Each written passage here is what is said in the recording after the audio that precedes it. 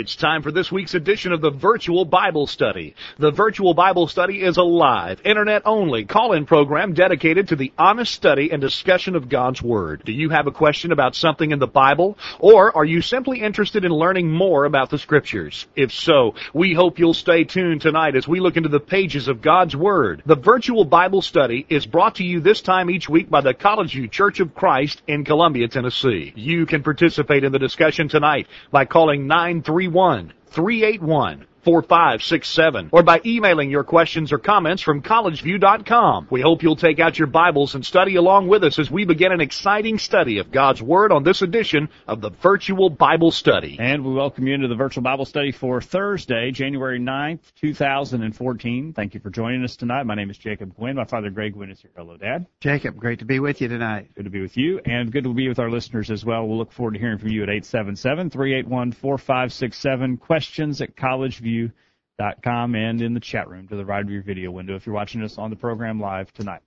And we got Jeff behind the board. Jeff is here, and Jeff is ready to talk tonight. Yeah, and he's in the chat room. Several other people in the chat room already, so join in. We definitely want your feedback on our subject tonight. All right. We got a part 3 of a 3-part lesson, and part 3 and only part 3. So, have we ever had a part 3 before? Well, I don't know. I know we don't want to get too tedious. We're not having a part 4, though, in other words. No, Lord willing, no. But we don't want to get too tedious about this. But we found, to those of you who might not have been with us in our previous discussions, we came across a blog on the internet at faithfacts.org. The guy who does not identify himself gives lots of information, at least his opinions on lots of different religious groups there.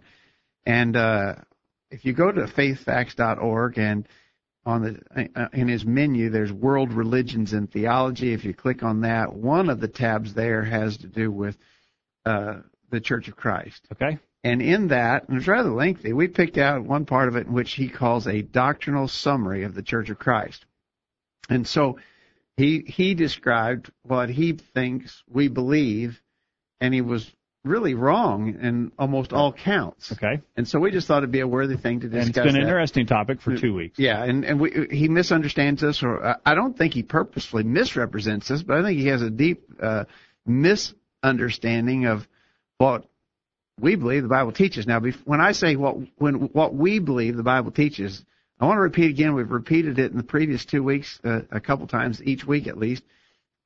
Jacob, you and I are not speaking for anybody other than ourselves. No, you got chided for that a little bit tonight. Yeah, I got an email from Bill in Texas, who's not a big fan of our program anyway, but he said, you want to be careful and not think that you are a spokesman for the Lord's church, what the Lord's church thinks about this or that. The church is supposed to be the pillar and ground of the truth. You want to stay away from any creedal statements about what the Church of Christ believes. We can only say the Scriptures say this or that. You are not infallible. He says, look at your stand on divorce or marriage. That's why he doesn't like us too well, because we disagree with him on divorce or marriage. He claims there is no exception and there's no authorization for any divorce and remarriage under any clause. And we've talked about that in the past, and he continues to occasionally, interject, snipe at us because he disagrees with us on that. But he says, are there other topics, practices, traditional teachings you are in error on? None? I don't think so.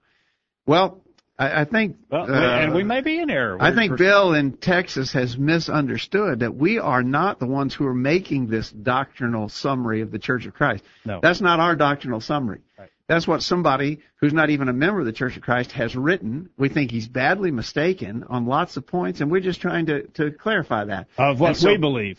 And again, we're only speaking for ourselves, not... Well, we're not trying to establish ourselves as the clearinghouse for all doctrinal matters, Church of Christ. No. And so we've tried to make that clear. But this topic, a doctrinal summary of the Church of Christ, that's not ours. No. That's on this website, faithfacts.org, and we think it's wrong, and we're trying to explain why. And if you want to comment on that tonight, maybe you disagree with us, and maybe you're a member of the Church of Christ and you disagree with us, we'd like to hear from you. 877-381-4567. If you agree with us, we'd like to hear from you as well. Use the chat room tonight to talk with us on the program. Now, you've focused on several statements tonight that are regarding what he thinks are our understanding of God's grace. Yeah. In the past 2 weeks, we've talked about things like baptism and worship and so forth. But this part of his essay, we have come to the end, and he discusses what he thinks are our peculiar views of grace, God's grace. Okay. And so what we did this week to our update list is we sent out the direct quotes of that section of his essay. The only thing we added were numbers to the paragraphs for sake of reference. And so we'll be going through this. Okay. And we always remind people that if you don't get our updates, you ought to, and send us an email. That's right. To questions@collegeview.com. Questions@collegeview.com.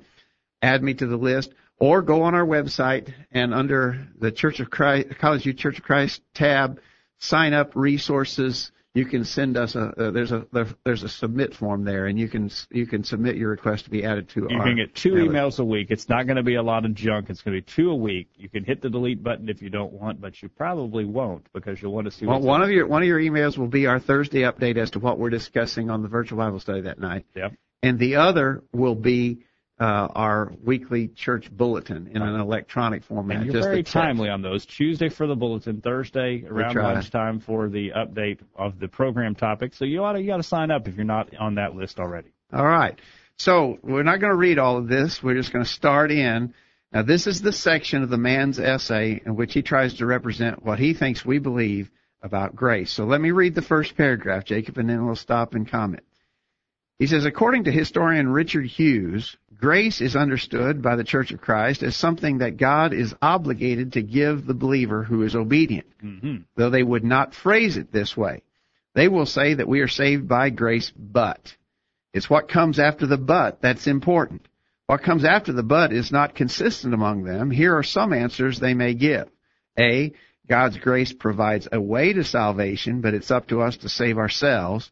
B, we are saved by grace up to the time of baptism, and then it's up to us to maintain our salvation by obedience. C, our response to God's grace is essential to receive the free gift of salvation, but that response involves, quote, works of obedience and not, quote, works of merit. They do not see grace as the regeneration of our dead spirits as a work of God apart from anything we do or can do. Mm-hmm.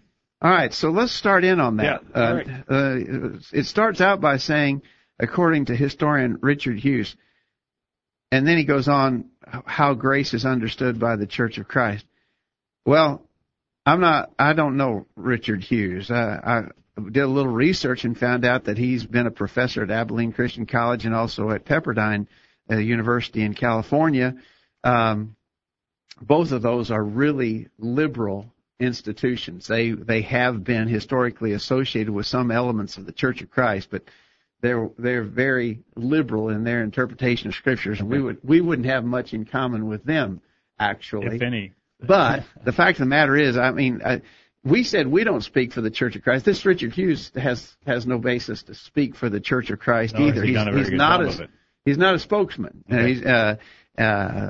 One of the unique things which this man who wrote the blog, one of the unique things that he apparently does not understand is the independent and autonomous nature of local congregations that identify themselves as churches of Christ. Yes. Okay.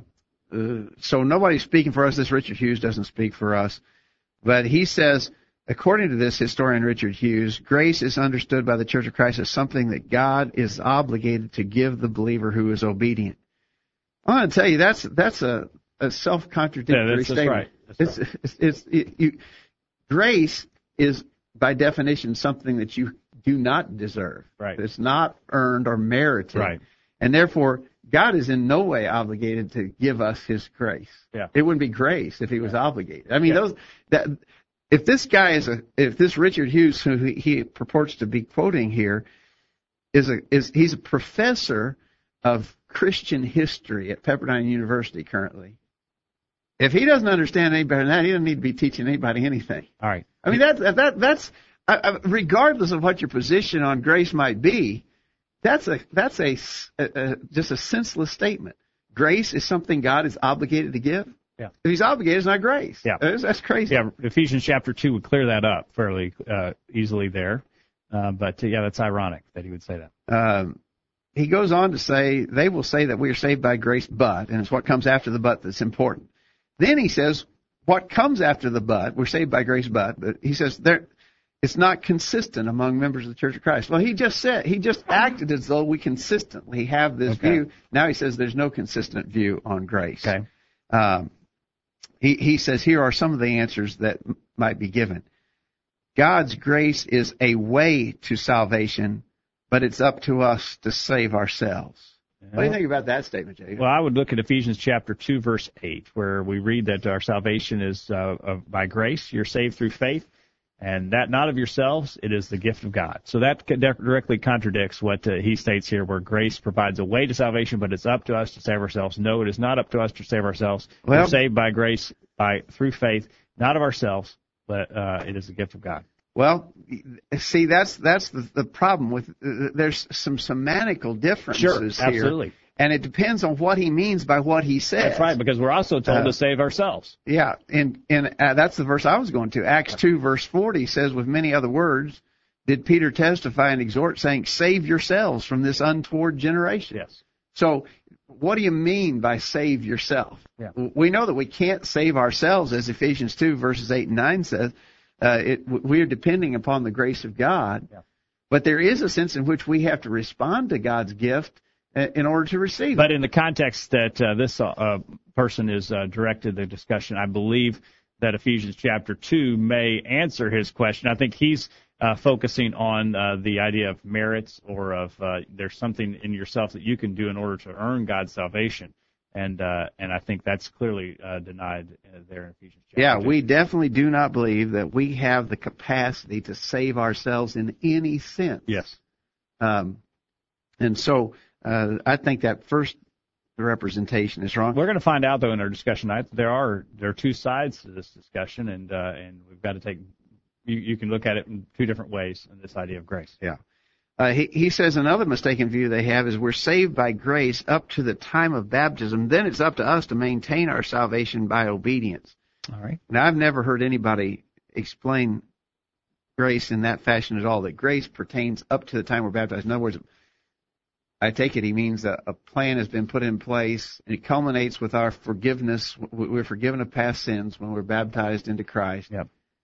But that's the extent of grace. Then from then on, you're going to have to continue perfectly. All right. Well, I would say it. 2 Peter chapter 3:18 contradicts that, where written to Christians, Peter says, "But grow in grace and in the knowledge of our Lord and Savior Jesus Christ." So, is grace important after you're baptized? Absolutely. Yeah, I just wrote down, and I didn't even make a thorough list, but at the start of Romans 1:7, 1 Corinthians 1:3, Galatians 1 verse 3.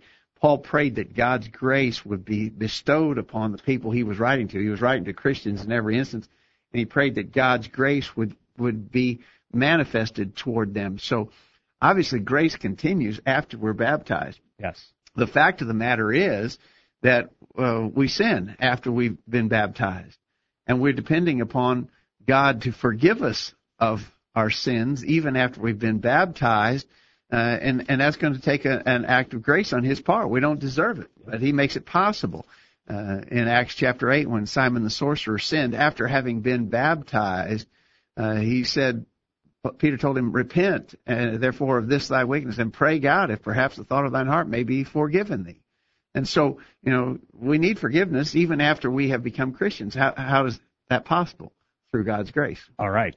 John in the chat room says, I agree God is not obligated to grant his grace. However, is not God, in a way, obligated to give his grace in that he promised us his grace if we believe and obey?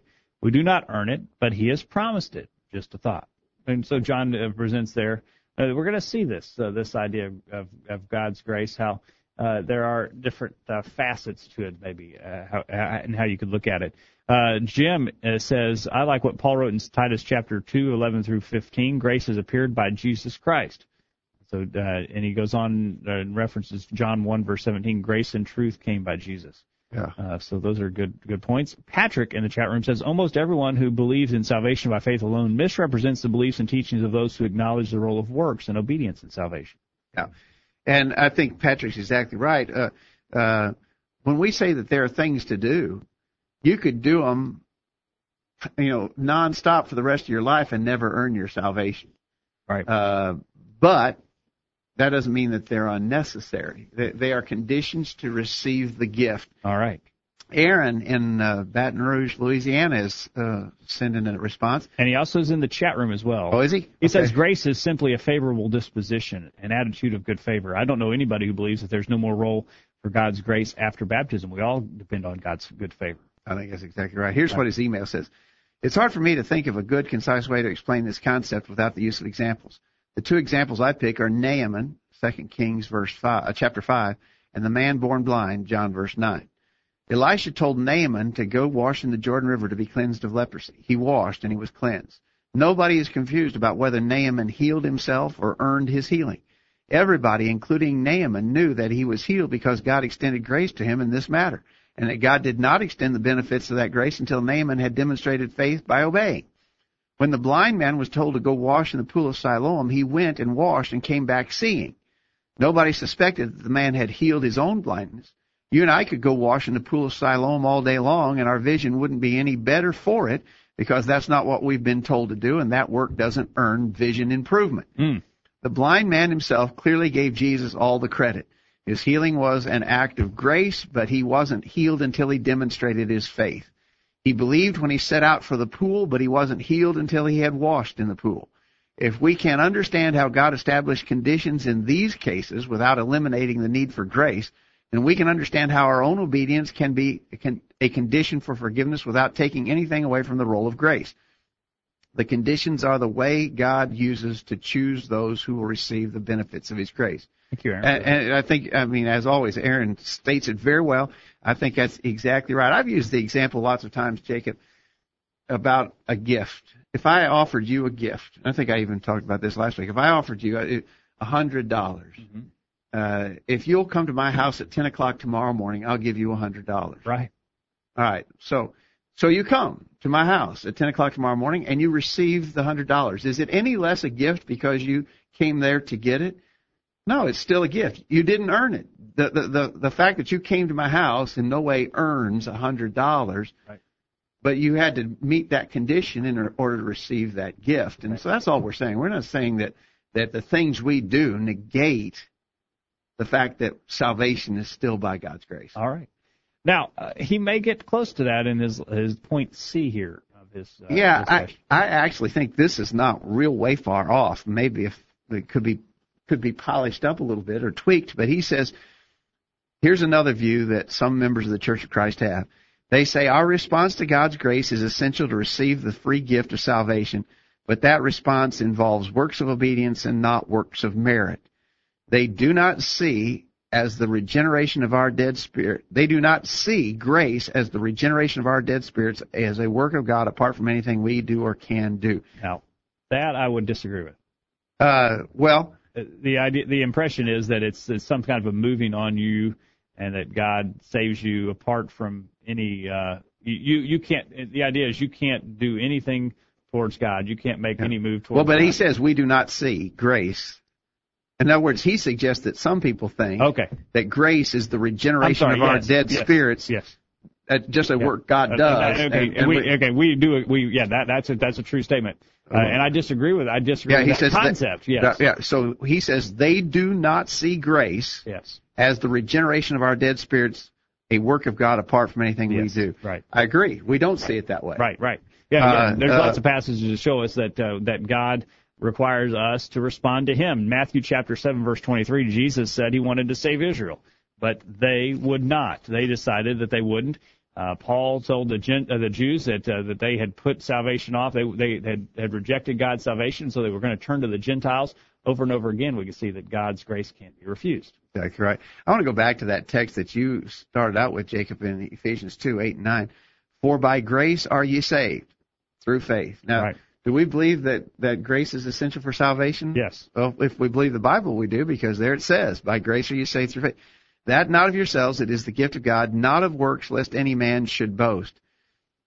It's interesting that in the context of Ephesians 2, he's going to go on and talk about some of the works of the Old Testament law of Moses, like circumcision. Yeah. And so I think probably contextually he has the works he has in mind are some of those obligations of the Old Testament law of Moses, at least in part. But verse 9 really clarifies there's no works the kind of by which we could boast, not of works lest any man should boast. We're not saved by any works of the kind we could boast about. Right. In other words, man, I was baptized. Look at me, I was baptized. I ought to be saved because I was baptized. No, there's no such works of merit by which we could boast, by which we are saved. Yeah. But that does not eliminate the works of obedience, the necessary conditions to receive God's gift. You know what? We're having so much fun, I forgot that it was time for a break. Yeah, let's take it, and we'll get our thoughts together. We'll get your thoughts on the other side as we continue to look at what this guy says about what we think about God's grace. Is it accurate? Let us know your thoughts on God's grace as we go to the break. Don't go anywhere. The virtual Bible study will continue right after this. Don't touch that mouse. The virtual Bible study will be back right after this. Do you remember when elders, deacons, preachers, Bible class teachers, and all church members had a strong commitment to the Word? Do you recall when you could always count on book, chapter, and verse preaching from the pulpit? Can you think back to a time when Christians were known as people of the book because they knew their Bible so well? We're trying to be like a church you read about in the Bible, and we're still doing the same things that you remember from way back when. Are you longing for a return for the way things used to be? Come and visit. See for yourself at the College View Church of Christ. Here's some quotes worth pondering. If you think in terms of a year, plant a seed. If in terms of 10 years, plant trees. If in terms of 100 years, teach the people. It is wisest and best to fix your attention on the beautiful and the good, and dwell not at all on the evil and the false. If you want to know what a man's like, take a good look at how he treats his inferiors, not his equals. It is our choices that show what we truly are, far more than our abilities. Anyone who thinks sitting in church can make you a Christian must also think that sitting in a garage can make you a car. Treat each day as your last. One day you will be right. Knowing what to do is very different than actually doing it. Man, wish I'd said that. Use your internet connection for something good. Listen to the virtual Bible study every week. Now, back to the program. We're back on the program tonight, welcoming you back, and we're talking about what one guy has listed as a doctrinal summary of the Church of Christ. This is the third week we've been doing this. He's focusing on grace at the end of his article, and we're looking at what he has said and comparing it with what we believe and what the Scriptures we believe teach. We'll look forward to hearing from you on the program tonight. Wait, Jeff had a thought. Jeff's behind the board, and Jeff had something to throw in here. Go, Jeff. I would say another good point to make would be in Acts 15. We see there about the Council of Jerusalem. They were talking circumcision that come up between the Jews and the Gentiles. And then when we get to verse 11, it says, "But we believe that we are saved through the grace of the Lord Jesus in the same way as they also are." So there's some inspired words there. Show us that we're saved by grace. Right. Absolutely. Thank you, Jeff. All right. All right. Just a lot of comments going on. Good comments in the chat room. Most people agree with this point C here, that our response to God's grace is essential to receive the free gift of salvation, but that response involves works of obedience and not works of merit. Most people are saying that looks close to being what they would say themselves. Yeah. Anthony mentions in the chat room, inasmuch as God promised His blessings to those who are obedient, He is obligated. But I wouldn't use that word, I think. So in other words, God made promises to those who would submit to His will. Okay. And in that sense, He would be obligated because God can't lie. He made a promise, and He can't break His promise. But of course, and I agree with Anthony on that. But of course, this guy, I don't think that's the way he's wording that. What he means by an obligation. All right. Patrick in the chat room says most salvation by faith alone believers see righteousness as a mere legal declaration of righteousness. He goes on and says, but this view is deficient. God's grace is God's own life in a person, which actually makes a person righteous. Not sure I understand the last sentence there. Yeah, but, Patrick, you might give us a little more thought along that line. I'm not sure I completely understand that either. Okay. John in the chat, or Aaron says, I'm not sure. Okay, he goes on, says he would agree with point C there. And some chatter there back and forth. Yeah, and he agrees with the first part of that C statement as well. All right. Appreciate all the good comments in the chat room. All right, we're going to move on. Let's move on. There's a lot to talk about here, but we'll move on to the second paragraph of this section of the essay. He says they also believe that grace is what God bestows to one who has done everything he can to be obedient. Again, while they may not state it in these exact terms, we think that it is a necessary inference from their theology. Thus, grace is the small remaining step that remains toward salvation after one is correctly obedient. God fills the gap with his grace. Interestingly, this is the same view of grace held by Mormons and Jehovah's Witnesses. This is that totally worthless point. What does it matter? It's like they believe that Jesus was born of a virgin. Interestingly, this is the same view that is held by the Jehovah's Witnesses. It must be wrong. It's the same thing the Catholics believe. It's the same thing the Presbyterians believe. They believe that sin is bad. Interestingly enough, Muslims do the same. Yeah. That doesn't prove anything. Yeah, but I think this is really a mistaken idea. The idea that we do everything we can and then God fills the gap between what we were able to do on our own and what was necessary to get to the mark of salvation. That's really an inaccurate picture, a completely inaccurate picture. We wouldn't even know what to begin to do if it were not for the fact that God had revealed to us a plan, a means by which we could be saved. In Titus chapter 2, verse 11, and I think Jim in the chat room had mentioned this verse earlier, it says, "For the grace of God that bringeth salvation hath appeared to all men, teaching us that denying ungodliness and worldly lust, we should live soberly, righteously, and godly in this present world." So, God's grace has appeared in making a way for us. He's given us a plan. He's provided not only the plan for our salvation, but He's empowered it with the atoning blood of His Son Jesus Christ. And so to say, okay, here we are, we're just working along here just as feverishly and as hard as we possibly can, but we can only get up so high. We're here, we need to be here. So when we get here, then God takes us the rest of the way.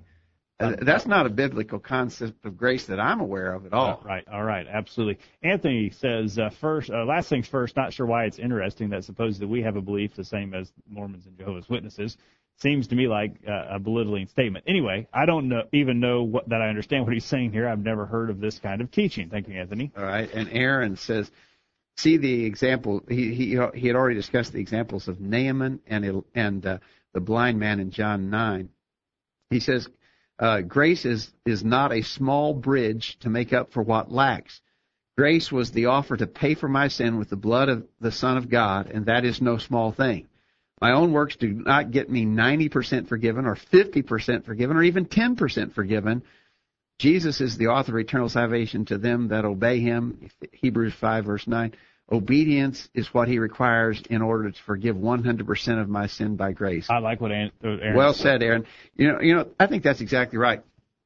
So, I remember years ago, a preacher friend said, when you go before the Lord in final judgment, and He says, "Why should I let you come into heaven?" Just sort of representing a hypothetical case of judgment. We don't know exactly how this is going to happen, but he says, suppose it was like this: you come before God in judgment, and He says, "Why should I let you come in?" And so the first thing that races through your mind is, well, I went to church every Sunday. I read my Bible every day. I tried to talk to people about the Lord. I was baptized. And you start thinking. You said it with the emphasis on the last syllable. Oh, did I? Oh, yeah. And so you try to list your deeds. Yeah. Of course, it's all wrong. Right. The right answer, he went on to say, the right answer is you point to Jesus on His right hand and you say, "You should let me in because of Him." Mm-hmm. That's the only reason why you no matter what you did or how long a list of things you could compile of activities that you had accomplished, none of them would be deserving. And I like the way Aaron said, you can't get 90% there or 50% there or 10% there. You need 100% of God's grace to forgive you. And so that's just. And I don't think we'll have the audacity to mention anything that we've done. I think that's right. And the awesomeness of that site. I think that's exactly right. All right. So I think he's way off on that. Okay. Patrick in the chat room says, although whether or not Martin Luther actually wrote these words is disputed, it is generally recognized as an accurate description of his theology. That is, that a person who is saved by grace is a dunghill covered with snow. That is, remains a sinner inwardly, but is simply judged righteous. As opposed to this, God's grace genuinely cleanses a person's soul of sin, enables him to live in obedience to God, and allows him to grow in holiness by a continuing process of becoming more like Jesus. Okay. All right. Good comments. I do believe that God's grace is necessary for us continually to keep. We remain in need of God's grace even after we've become Christians. Enables him to live in obedience to God. Now, I might have a question, and Patrick and I might have to talk about that a little bit more. In other words, do I need God's? Is it impossible for me? For instance, it is God's will that I don't lie, that I tell the truth. Do I need an act of God's grace in order to be able to not tell lies? Or am I, in other words, God's revealed that is His will for me. Am I able to exercise my will to obey that aspect of God's desire for me? I was thinking along the lines of Titus chapter 2, verse 11 and 12, for the grace of God that bringeth salvation has appeared to all men, teaching us that denying ungodliness and worldliness, we should live soberly, righteously, and godly in the present age. That God's grace is what allows me to live the way that I should, because He's told me how I should live through His grace. There is a concept out there in the religious world. In fact, some of the denominational groups that identify themselves as holiness, you see different people who are holy. You hear them talk about a second work of grace. Yeah. That the first work of God's grace forgives you of past sins. Yeah. Then a second working of God's grace at some subsequent time makes it impossible for you to sin. And I don't believe that's biblical. I wouldn't know where to go in the scriptures to defend that point of view. And so I'm not sure that's what Patrick had in mind there. Anyway. All right. Jim says when he agrees with you. When we look at Titus 2:12 again, it says that that grace is teaching us. It is a continuing process. It teaches us how to live godly and deny worldly lust. It is something that is ongoing. All right. Thank you, Jim, for that. Jeff, you're up. And we got a break after this, Jeff. So you got the last word. So in Luke 17, verse 10, I like what it says there about, so you too, when you do all these things which are commanded you, say, we are unworthy slaves. We have done only that which we ought to have done. Okay. Right. So you can't. That's a good verse, Jeff. We can't earn it, can we? We can't say. We'll never be able to go before God and say, you owe me, and you better pay up. Well, and I told you Jeff was going to have the last word, but Patrick clarifies. He wishes that it was the way you said about the holiness people, where God takes away our ability to sin. But he says he wishes it was that way, but God does not take away free will. A saved person can still sin. And John says, consider Colossians 3 as a great example of a Christian's responsibility to put off all sinful acts. Paul tells them they are to put away these things in Colossians 3. So, Jeff, you had the third to last word. We had to get some more in. Let's take a break and get this week's bullet point. When we get back, we want your thoughts, and you can have a word here. 877-381-4567. Don't go anywhere. The virtual Bible study continues right after this. You won't want to miss what we talk about next. The discussion continues right after these important messages. This is Greg Gwynn with this week's bullet point. At your weakest moment, that's when Satan will tempt you to sin. Our adversary is no fool. He's not going to waste time and effort by working against your strengths. He will attack when you are the weakest and where you are the most vulnerable. Here's an example. Someone has had harsh words to say about you. They have assumed the worst, impugned your motives, jumped to false conclusions, spread rumor and innuendo about you. How will you react? You are angry, hurt, insulted, disgusted. The strong temptation is to strike back, to get even, to put this person in his place. But you must not submit to the temptation. God's word says, never pay back evil for evil to anyone. Do not be overcome by evil, but overcome evil with good. Romans 12, verses 17 through 21. It's hard to follow this instruction at the moment because you're weak and vulnerable. But this course of action is best. The Lord says so, and our own experience bears it out. During such times of weakness and vulnerability, we should pray as David did, quote, set a guard, O Lord, over my mouth. Keep watch over the door of my lips. Do not incline my heart to any evil thing, to practice deeds of wickedness with men who do iniquity, and do not let me eat of their delicacies. Psalm 141, verses 3 and 4. We've been warned that Satan has, quote, many devices, 2 Corinthians 2, verse 11. Chief among these is his ability to detect our weaknesses and attack us there.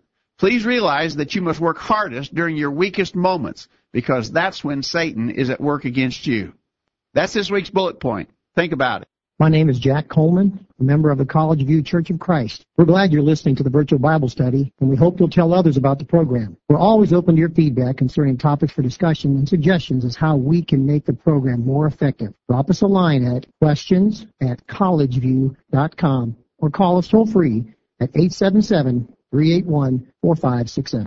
A streaming Bible study. Why didn't I think of that? Now back to the guys. Back on the program tonight, we remind you this program is brought to you by the College View Church of Christ. Find out more about us by visiting our new and improved website, thevirtualbiblestudy.com or collegeview.com. Better yet, come and visit with us if you're in the Columbia, Tennessee area. We would welcome you at any of our services. Find out more about our meeting times and location at thevirtualbiblestudy.com. Appreciate you for putting those bullet points together there, Dad. We're going to have, you told me last week we may have a bullet point crisis on our hands. Yeah, we're running out of bullet points. We've reached peak bullet points, and we're full bullet point saturation. Oh, and we're out of. You're running low. Yeah, okay. So we may do something else here coming up. So you need more bullets. I'm running out of bullets. Running out of bullets. All right. All right, we've got to move quickly, Jacob. We won't get done. We intend to finish this up tonight. I've got an email from Randy in Swartz Creek, Michigan. He mentioned several things, but he says this man's essay wrote about works of obedience, and I have a question for him. Would you not want a living faith more than a dead faith? I have the answer to that question. Here's what James had to say about living faith and works, and he goes on then and quotes from James chapter 2, verses 14 through 26. Won't take time to read all that, but verse 24, of course, famously says, faith, we were justified by works, not by faith alone. Thanks, Randy. Appreciate that. All right.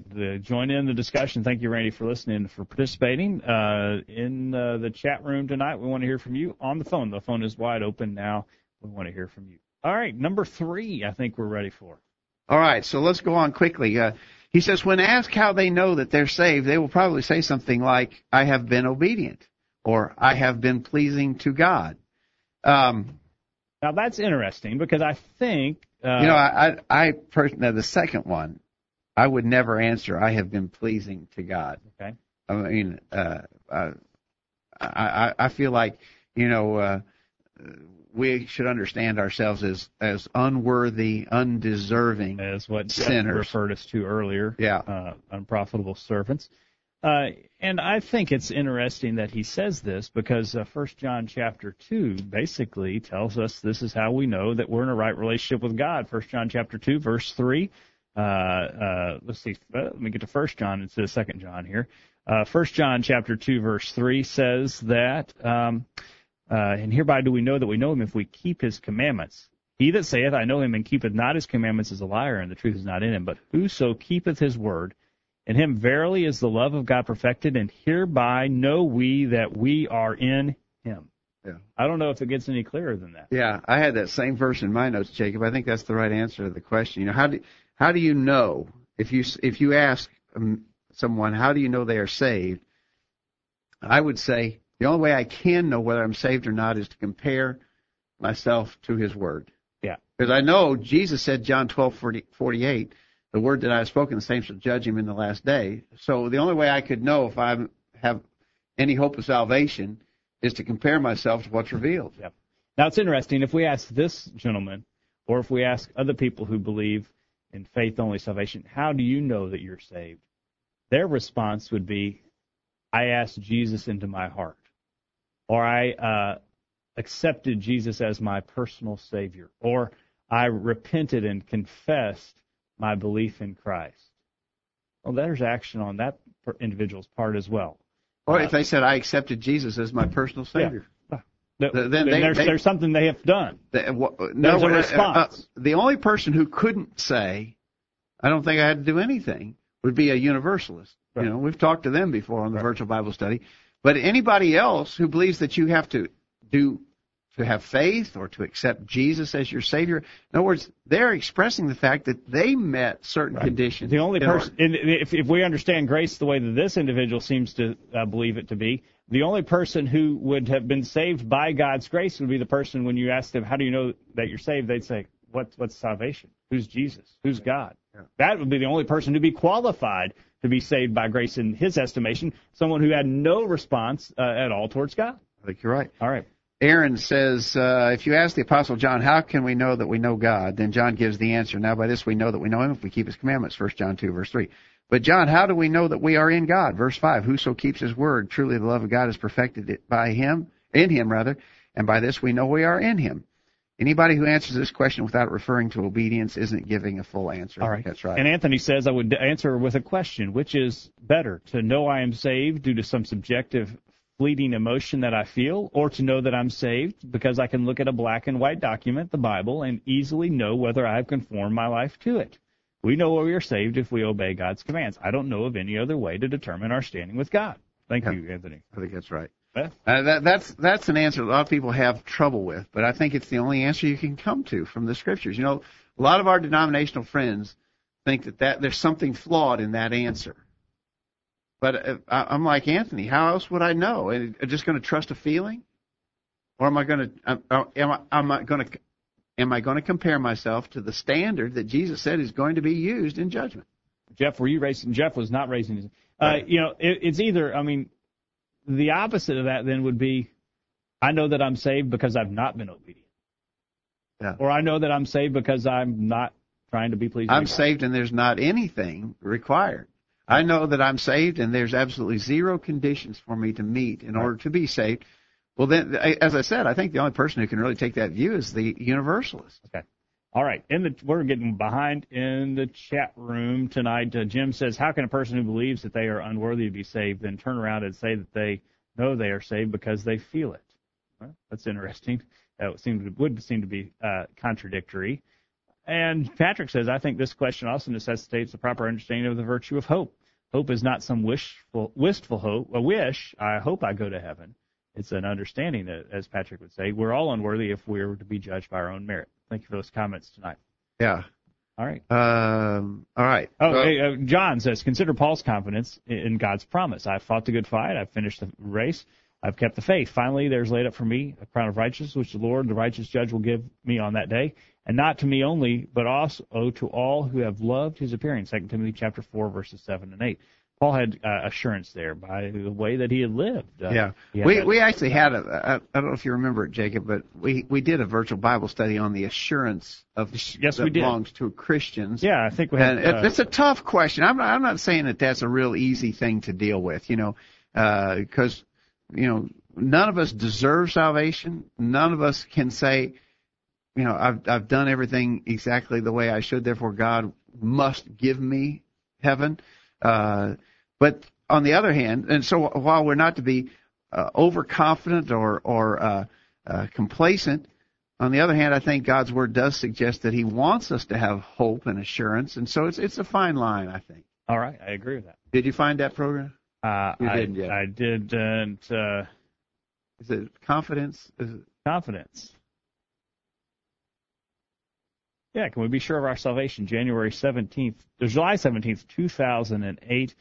But you might not want to listen to that one because the sound quality was pretty poor. Oh, that's one of them. We had bad sound quality. Okay.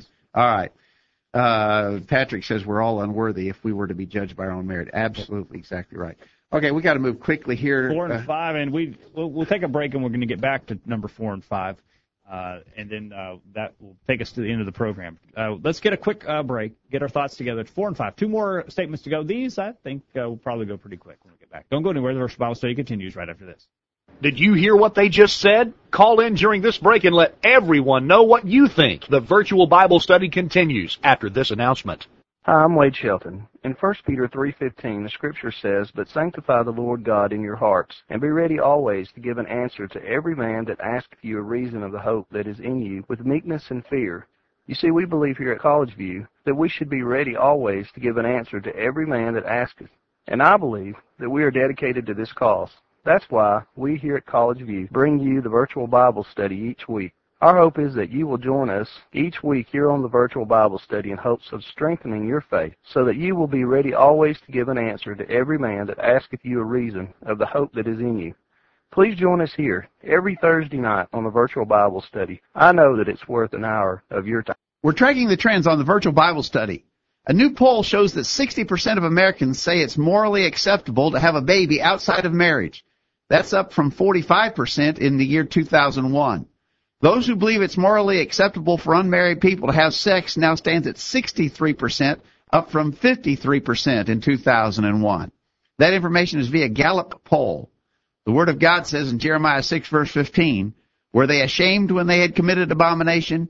Nay, they were not at all ashamed, neither could they blush." Broadcasting around the world with truths that are out of this world. The Virtual Bible Study. Take it away, guys. Scary statistics you had there. I only have one response to that, 2 Corinthians 6, 17, and 18. We've got to be separate from the world that we're in. We're talking about grace on the program. Welcome back.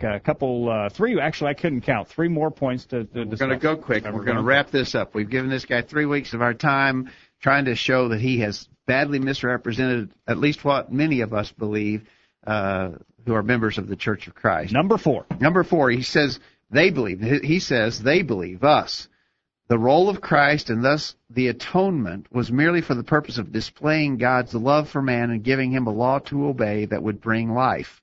Christ is said to save by furnishing man an example. He simply showed man how to save himself. We don't believe it. I don't know anybody believes that. Nobody. I don't know where that came from. Anthony says this is way out in left field. I've never heard of this teaching, and I don't know anyone anywhere who believes it. I don't either. And Aaron says, I'm no slacker when it comes to hearing people say odd things, but I've never heard any member of the church say anything like this. The role of Christ was to offer the sacrifice required for atonement. Romans 5, verse 9 says, we are justified by his blood. He was the atoning sacrifice. He was the propitiation for our sins, 1 John 2, verse 2. All right. I think we can dismiss that one pretty quickly. Okay.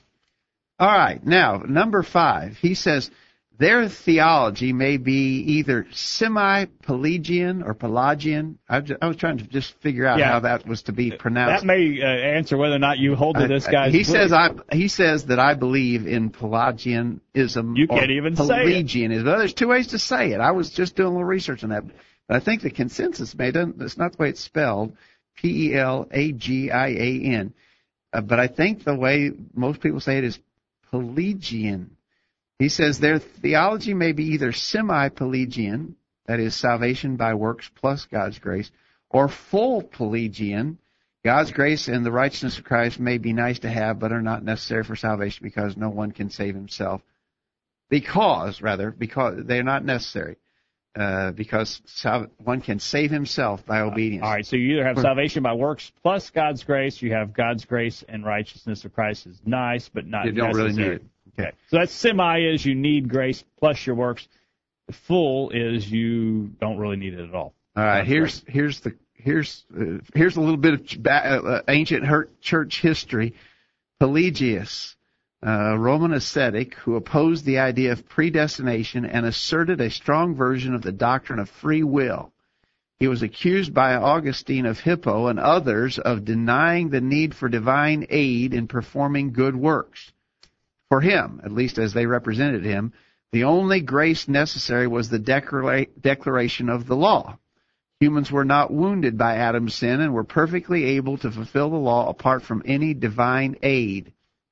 He denied more specifically the doctrine of original sin as was developed by Augustine. Pelagius was declared a heretic by the Council of Carthage. His interpretation of the doctrine of free will became known as Pelagianism. Sounds like something that might grow under a toenail. Here's Pelagian. Wikipedia says Pelagianism is the belief that original sin did not taint human nature and that mortal will is still capable of choosing good or evil without special divine aid. The teaching of Pelagius are generally associated with the rejection of original sin and the rejection of infant baptism. Well, I guess I should be embarrassed to acknowledge that I never heard of this guy before. Yeah. I guess if I was up on church history, I should have known his name. Some of what he says I have to agree with, but not because he said it, because I think it's what the Bible teaches. But not the idea that you don't need God's help. Well, but I do think that that mortal will is capable of choosing good or evil without divine aid. Yes, in other words, I don't need God to act upon me to make me capable of obeying him. Yeah.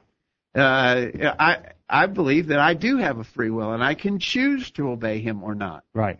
And if that's what this guy Pelagius taught, apparently it was, then okay. But we are not devoted to Pelagianism. Oh, right. Either semi or full. And I think, but I do believe, and go back to that statement. Pelagianism is the belief that original sin did not taint human nature, agreed, and that mortal will is still capable of choosing good or evil without special divine aid. Yeah. I think it is. Right. If it took an act of God yes. to make me capable of choosing good or evil, then you're putting God into the predetermination business. And this other article said he was opposed to the idea of predestination. Yes, right. If God acted on you, so you're obedient because He empowered you to be obedient, but He didn't empower me. Right. And so I'm just out here. I'm just a wicked, immoral man because God didn't empower me to choose to do His will. Yeah. Well, that would be woven in there to the concept of predestination, and we oppose that too. All right. I think that we can choose to do right. Let's see what our email says. Jim in the chat room says, it seems anytime someone is declared a heretic by some council, he probably was closer to the truth than they were. I think that's right, Jim. John says he was right on many of those things, and Patrick says Pelagianism. Right, was condemned at the Ecumenical Council of Orange in 529. All right. Aaron says, you mean you've never been accused of being a Pelagian? I will bolster my credentials as no slacker when it comes to hearing people say odd things when I say that I have been thus accused. Oh, he has been thus accused. No. Oh, wow. But I had to go look him up, too. Well, that's saying something. It makes me feel a little bit better, Aaron. Let's see. Aaron, in his email to us, said, I wouldn't say that my theology fits either of these descriptions. As I said above, salvation is by grace, but God establishes some conditions for us to demonstrate faith, and He uses those conditions to decide who will be recipients of that grace. Grace is available to all men, Titus 2:11 and 12, but it teaches us that we need to do some things, and those things are the reason that grace is universally available but not universally applied. I like that statement. Grace is universally available but not universally applied. Neither of these accurately describes the Bible's teaching on grace, works, or salvation. This is Anthony, yeah. We must obey God's commands to be saved by His grace. Obeying commands does not constitute works. The idea of works that do not save us is that of the meritorious works or good deeds. This is clearly what is under consideration in Ephesians 2:8 and 9, not the obedient and submissive, I might add, act of baptism. Thank you, Anthony. All right. And Patrick says it's okay, Aaron. We all have to go look things up. And then he goes on to say, I was told a long time ago, the next best thing to know is knowing where to find out. Amen to that. Yeah, we have to. I mean, there's nothing wrong with us saying, I don't know. I never even heard of that before, but I can find out. I'll look it up. And so. Yep. Nobody knows everything, and we shouldn't be afraid to say that we. All right, let's go quickly. We got just a few minutes left, and we're going to wrap this up here. Number 6. The last part of this man's essay, actually, Jacob, if you go to that website, we have picked out this part of his essay, a doctrinal summary of the Church of Christ.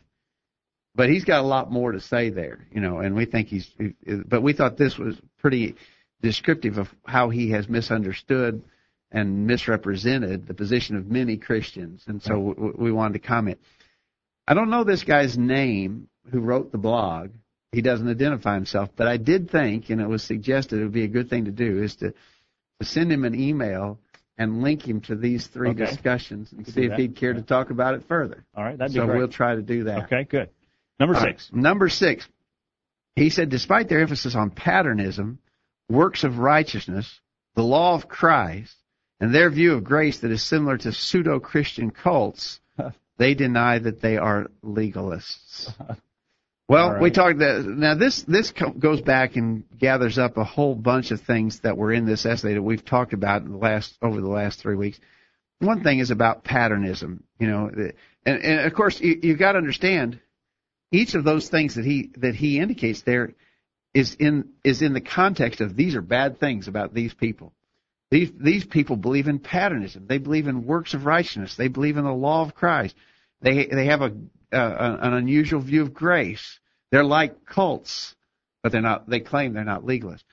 Well, when we were talking about patternism, we believe that God is a God of patterns, always Yes. has been. Yes. When we were discussing that, we made reference to Hebrews 8, verse 5, where God told Moses, when Moses was about to make the tabernacle, he said, "See that thou make all things according to the pattern shown thee in the mount."